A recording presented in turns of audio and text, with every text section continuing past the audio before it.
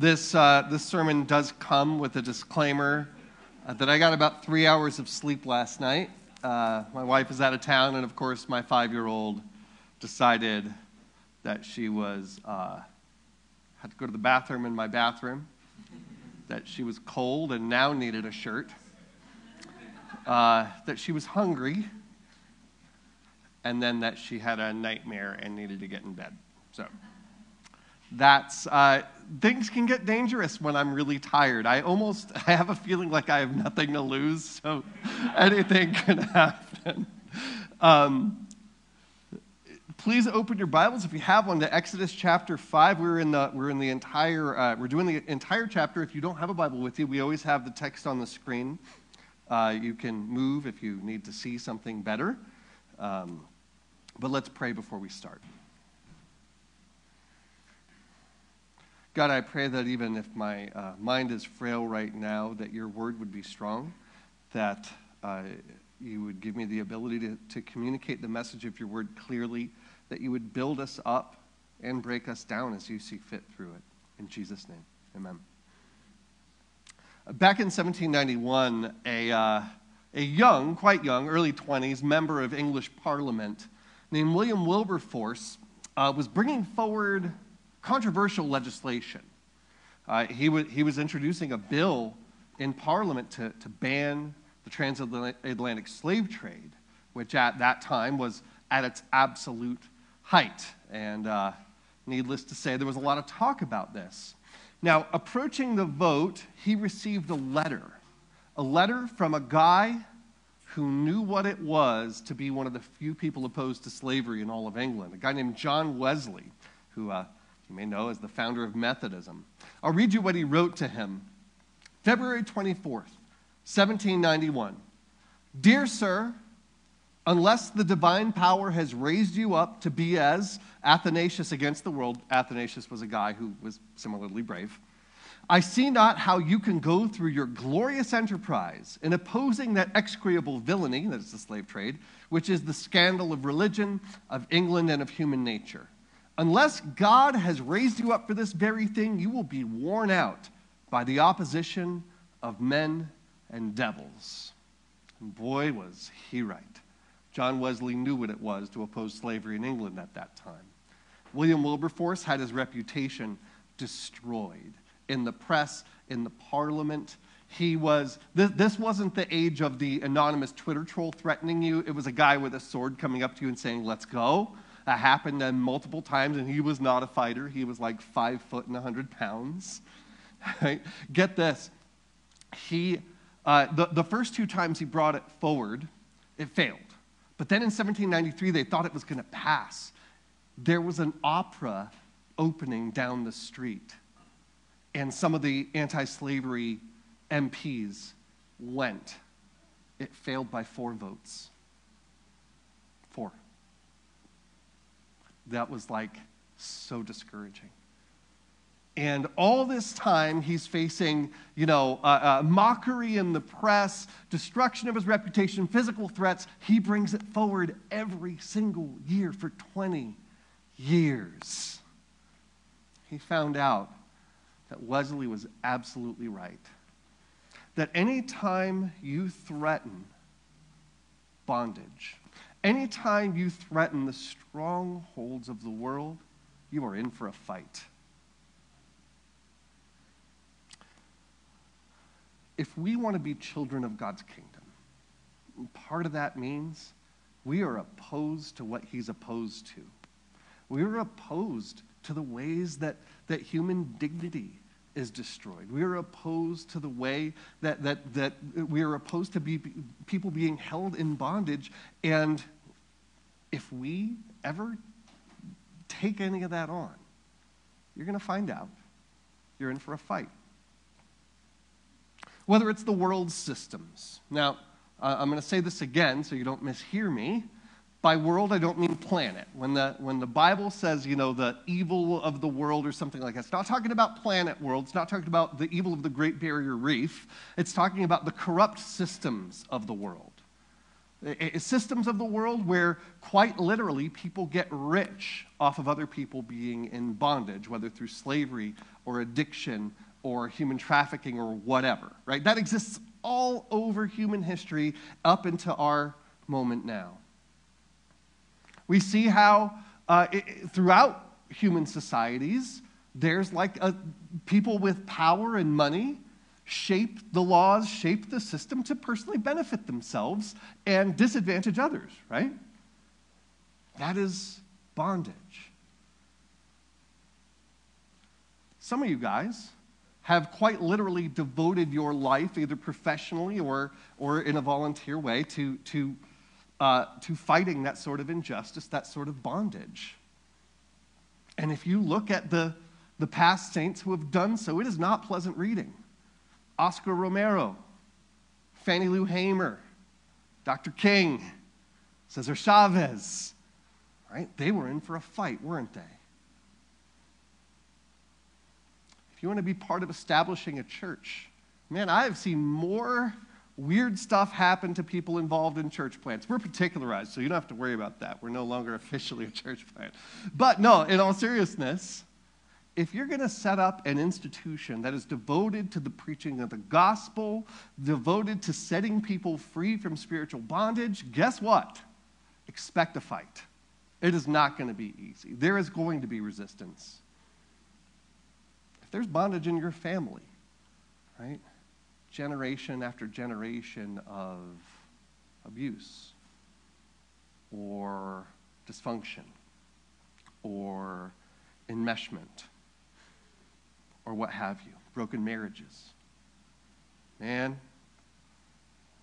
you want to start seeing that bondage released? Like wear headgear. That's a fight. Not like fix your teeth headgear, like protective headgear. You are in for a fight if that's what you try to do, if you ever try and address the ways that bondage exists in a family. Those of you who work with people who are in bondage to addiction, or you've walked with someone, you know, you ever notice how the problems come out of the woodwork? How you start facing opposition, how you're in for a fight, how it just doesn't go quiet and easy. And also, inside of yourself, when you're like, hey, I really want victory in this part of my life. When you've come to that point and said, I want victory in this part of my life, I want to be free from this problem, I want to give this to God. Super easy, right? No setbacks on that.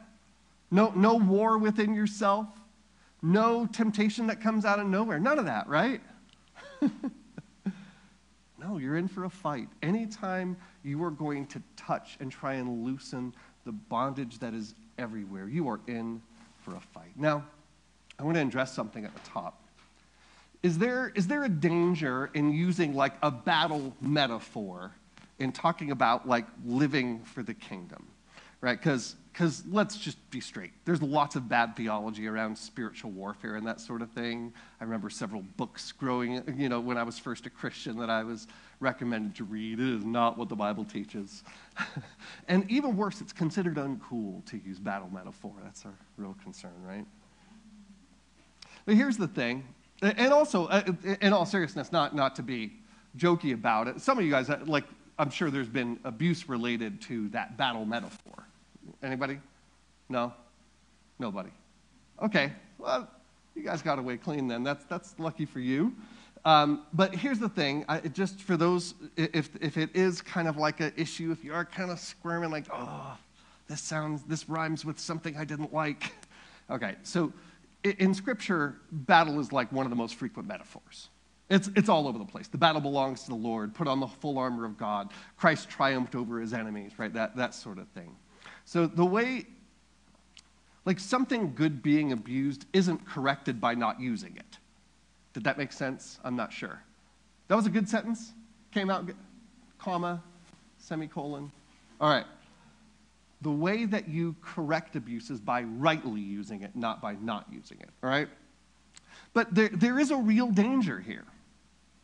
There is a real danger that when we want to be children of the kingdom, we want to take on the bondage that is everywhere in our world, in our hearts, in our families, is that we don't even realize a fight's coming, right? Because we're just going about our workaday lives, and it can catch you unaware. And it can wear you out too. It can make you want to quit if you're not aware that that's what's happening.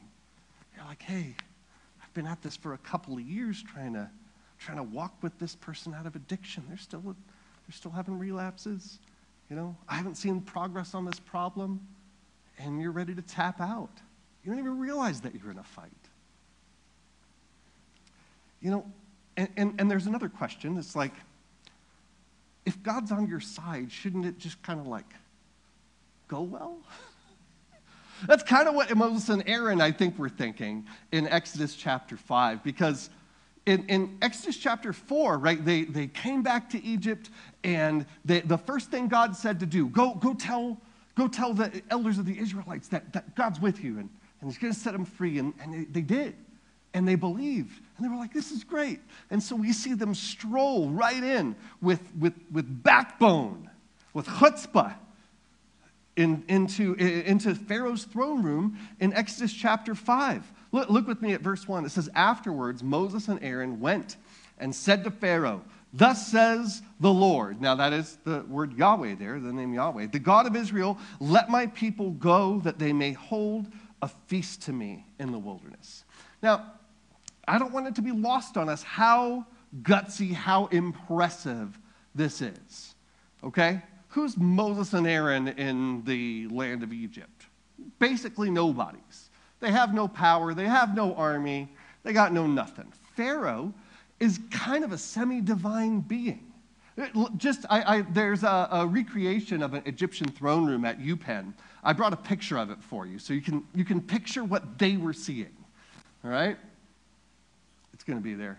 There it is. Is that pretty visible to everybody?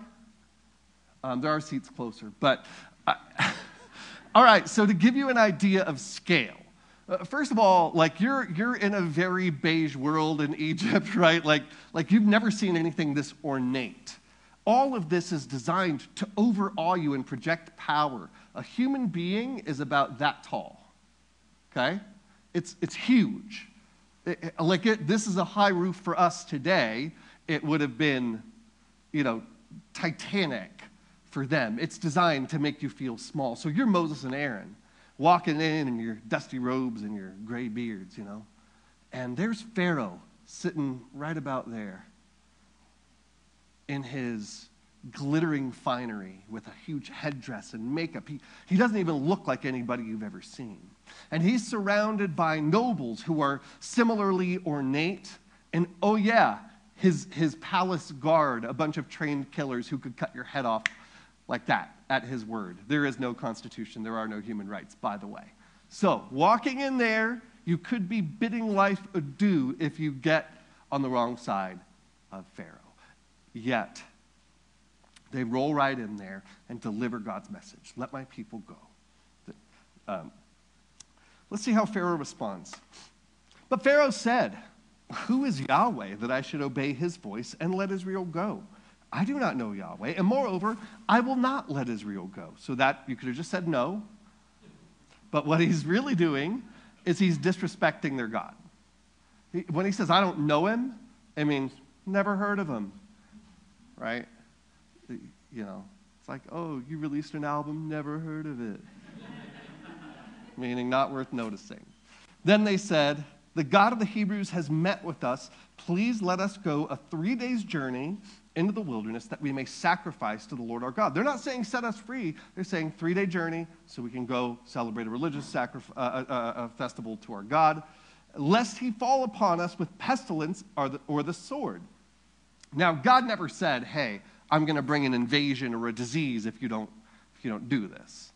We're not sure exactly why they put that in there, but it would jive well with Egyptian theology, right? Like their God, basically in all pagan religions, the gods really don't like you unless you make them happy. And if you fail to make them happy with the right things, then, disease or invasion or crop failure will come your way. And so they're actually appealing to Pharaoh's self-interest. Where do the Israelites live, guys? In Egypt, in the land of Goshen. A pestilence for them is a pestilence for Egypt. An invasion for them is an invasion of Egypt. So they're trying to be like, Pharaoh, in your own self-interest, let us go. But the king of Egypt said to them, Moses and Aaron, why do you take the people away from their work? Get back to your burdens.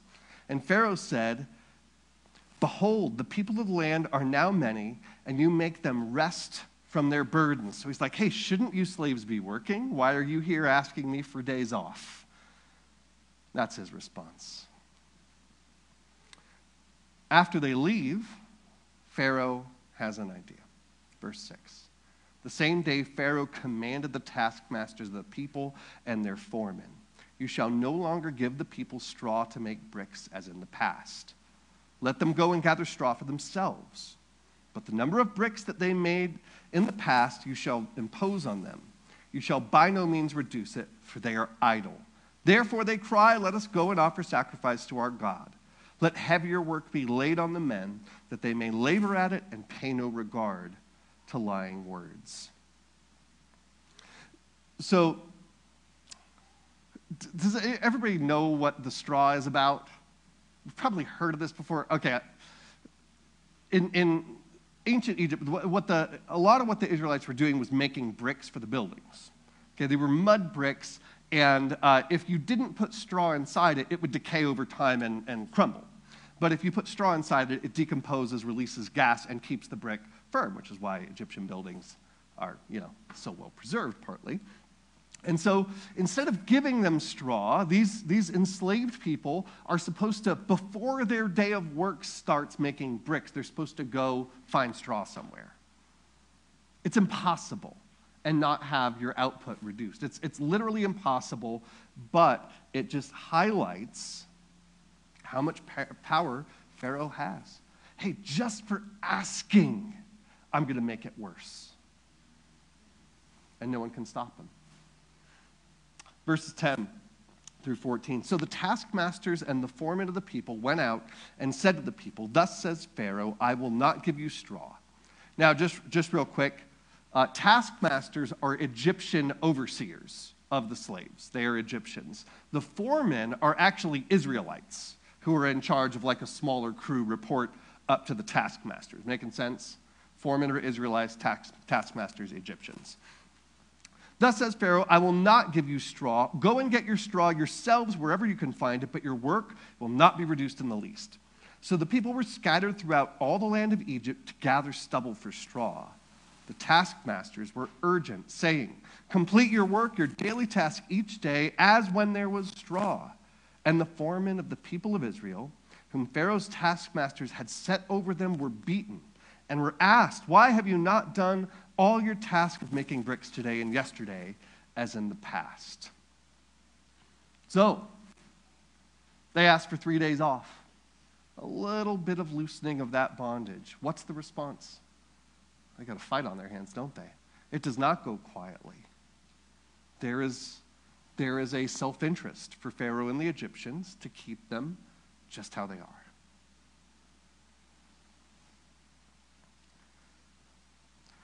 And one thing that really complicates it for Moses is that not only is he not ready for this fight, the people are not ready for it. Look at verse 15.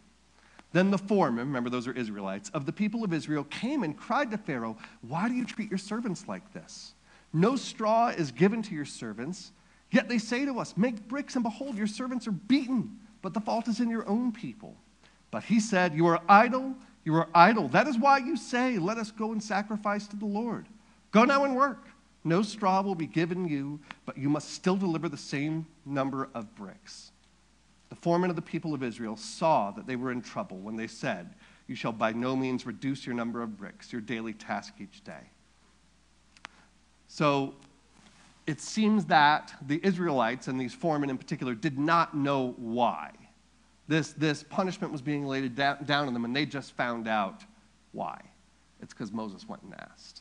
And so they turn on Moses. They met Moses and Aaron, who were waiting for them as they came out from Pharaoh. And they said to them, the Lord look on you and judge, because you have made us stink in the sight of Pharaoh and his servants, and have put a sword in their hand to kill us. The people don't want this fight. And Pharaoh's not going down without one. And we see that Moses, he was ready to do God's work. He went in there very boldly. But then look at verses 22 and 23. Then Moses turned to the Lord and said, "O Lord, why have you done evil to this people? Why did you ever send me? For since I came to Pharaoh to speak in your name, he has done evil to this people. And you have not delivered your people at all." Moses thought this was going to be a cakewalk. He thought he was going to go walk in there, say, "Hey, can we go?" And Pharaoh's going to be like, "Sure, bud." That's what Moses was expecting. That's not what happens. He's instead got a fight on his hands. And he wasn't ready for it. He wasn't expecting it. But the good news is that God was. Look at just one verse from chapter 6.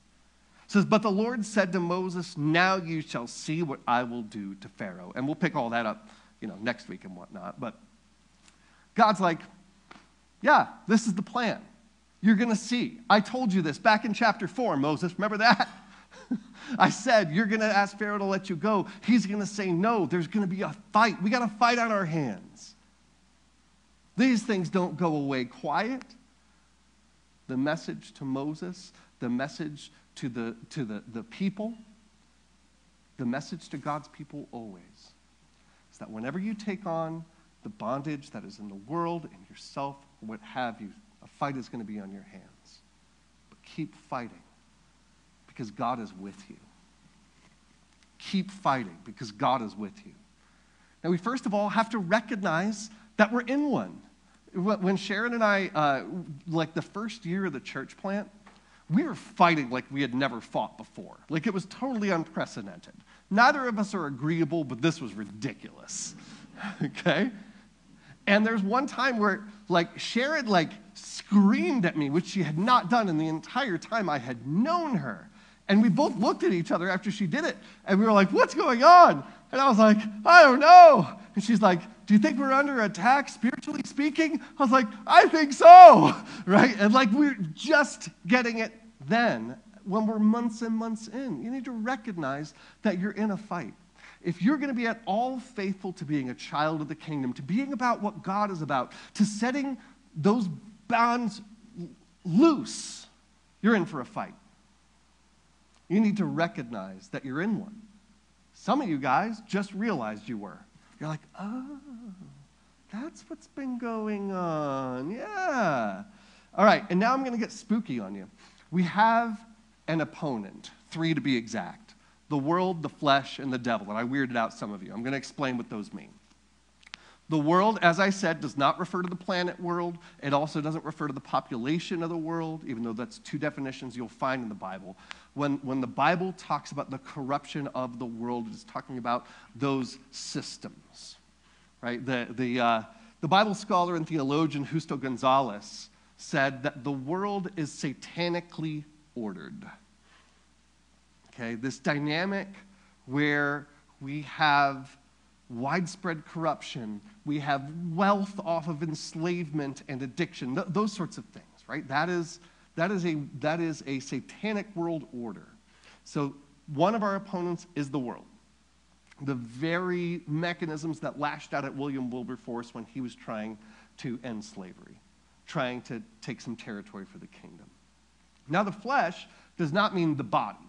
So the world, the flesh, the devil, the flesh does not mean the body. It can, the Greek word sarx can mean the physical body, but in the Bible, when it talks negatively about the flesh, it's not talking about your physical body. It's talking about the part of you, the part of me, that is resistant to God, that is opposed to God, that is wrapped in bondage. Does that make sense? So that's our second opponent. And the third is the devil, and that's the spookiest of all. I get it. The modern mind, which we all have, is it rejects any notion of a creepy monster with tail and horns and all that sort of thing. Well, which is good because that's not in the Bible. All right? So some of you guys were raised in some traditions, it's here's an opening prayer to Satan. Satan, we're going to get you. And in closing, Satan, right? You spend a lot of time on the devil and have all sorts of images of bad Christian books and movies about, And by the way, Dante's not a bad Christian book. That's an excellent one, but that's where we get most of our image of what the devil looks like with the horns and all that stuff. It's not in the Bible. Bible gives no physical description of the devil. Doesn't even give a name to the devil. There is no, like Satan, we'll get to it. Actually, it's a Greek word that just means opponent. There is no proper noun for that being in the Bible. Another thing it doesn't say in the Bible, that he's in hell or from hell.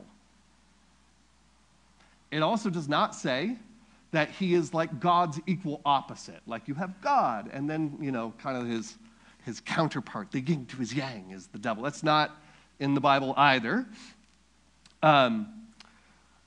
It does not say that he used to be in heaven. Not in the Bible, guys. If you think that that's there, please just show me. Maybe you know better than I, but I've looked. Not there. There's a lot of mystery. But here's what we do know, that name, Satan, or Satanas, the opponent, is an apt description of his activity. It seems that he wants to be against whatever God's people are doing, right? If God wants a person to be free, he wants them bound. God is a creator of life, and he brings destruction of life. God endows all human beings with dignity by benefit of being in his image, and we see the work of Satan everywhere in that image being denigrated through abuse, through slavery, through all sorts of ways. And then you're like, oh, yeah, that tracks actually. Now that I think about it, his work is everywhere, and that whole thing about the world being satanically ordered makes more sense, right? We face a battle against the world, the flesh, and the devil.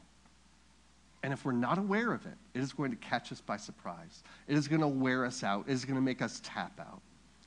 You have struggled with bondage in your own life. You don't understand why God hasn't set you free from it. And not once have you recognized that you are in a fight. You are in a fight against your own flesh. You're in a fight against the systems of the world and the power of the devil. Keep fighting. God is with you.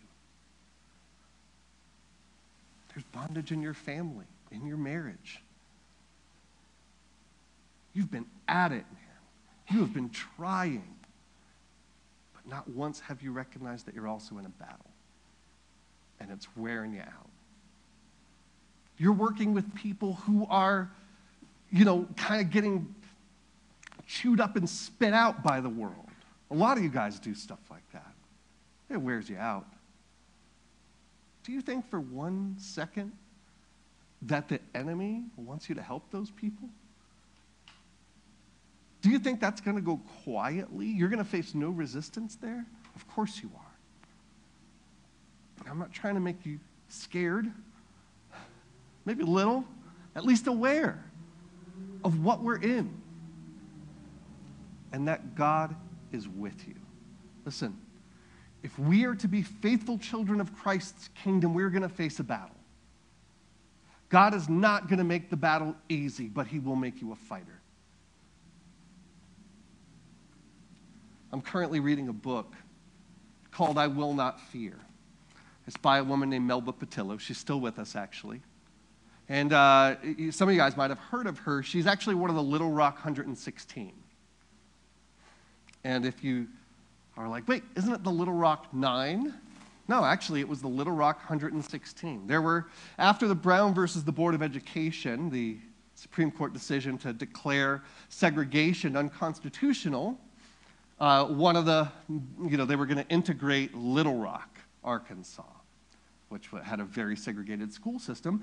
And there were 116 African-American students that were going to desegregate Central High. 116. And then the threats started coming from the Klan and from their employers saying, hey, if your kid goes to that school, you're going to lose your job. And it was whittled down from 116 to just 9. Melba Pattillo was one of those. She describes growing up in Little Rock that at night they would actually close their blinds so that no light was visible because they feared the Klan. They would keep their volume down. It was very much like living in apartheid South Africa or as a Jew in Nazi Germany. It was right out of that. Now, Melba was not only an ambitious student who was excited about the chance to go to Central High that had all these facilities. Right? Actually, she did go on to earn her PhD and stuff, become a journalist, a formidable woman. But she also had great faith in Jesus. Her grandmother discipled her growing up, and one of the best bits of theology I've ever heard, her grandmother explained, said, look, why do I have you on my refrigerator, a picture of you on my refrigerator? Because you love me. She said, look, you are on God's refrigerator. She held that with her. And she saw desegregation of Central High as God's work. She felt quite literally called to it. And so she and those 8 other students went. The first day that she was there was a crowd around the building. She was walking up to the school, and she was trying to see over people to see what was going on. And somebody turned around and said, we've got one right here. We can hang her. She didn't need to hear another word. She hightailed it, her and her mom. And they were chased by men quite literally holding ropes. And she says, my grandma always told me, when you are in need, just call out on God. So as she's running, she's calling out on God. God, help us. She's like, I can't explain it. The guys chasing us tripped. And we got in the car and drove away just in time. The next day, well, not the next day, but a few days later, the National Guard and the 101st Airborne were called in to escort the Little Rock Nine to the school. Actually, I have a picture of it. There is Melba, right there. On that first day she attended Central High School, there was an angry mob around the building the entire day. They didn't know how they were going to get them out at the end of the day. Melba put her ear up to a door where some of the law enforcement people and the people in charge were trying to figure it out. She heard one of them say, maybe if we give the mob one, they'll let the other 8 go. They didn't go through with that, of course, but it gives you an idea of what she had to deal with. And it wasn't just those first 2 days. Every day, she was pushed from behind. She was kicked. She was insulted to her face. One time, a boy came up and shot her in the face with a squirt gun. She's like, that's mature, and it was acid. And it damaged her vision. She almost lost her eyesight. She's never fully recovered from it. There was a poster of her face, a wanted poster, $10,000, dead or alive, posted by the Klan.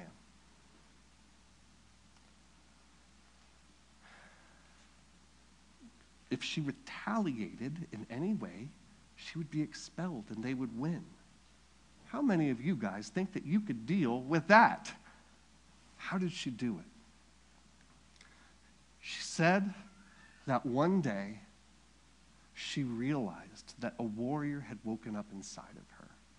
It was a voice inside her that knew that she was doing what God wanted. And so she would quite literally pray. She said one time when she was in the bathroom stall and girls were throwing bits of lighted on fire pieces of paper, that she started to pray out loud. And when she would be insulted to her face and be called an ugly you-know-what, I loved this. She said, she had a lot of scripture memorized, and she would recite to herself either out loud or inside the 23rd Psalm, and then she'd give herself 5 compliments. She'd say, Melba, you're not ugly. You got a cute face and a great ponytail.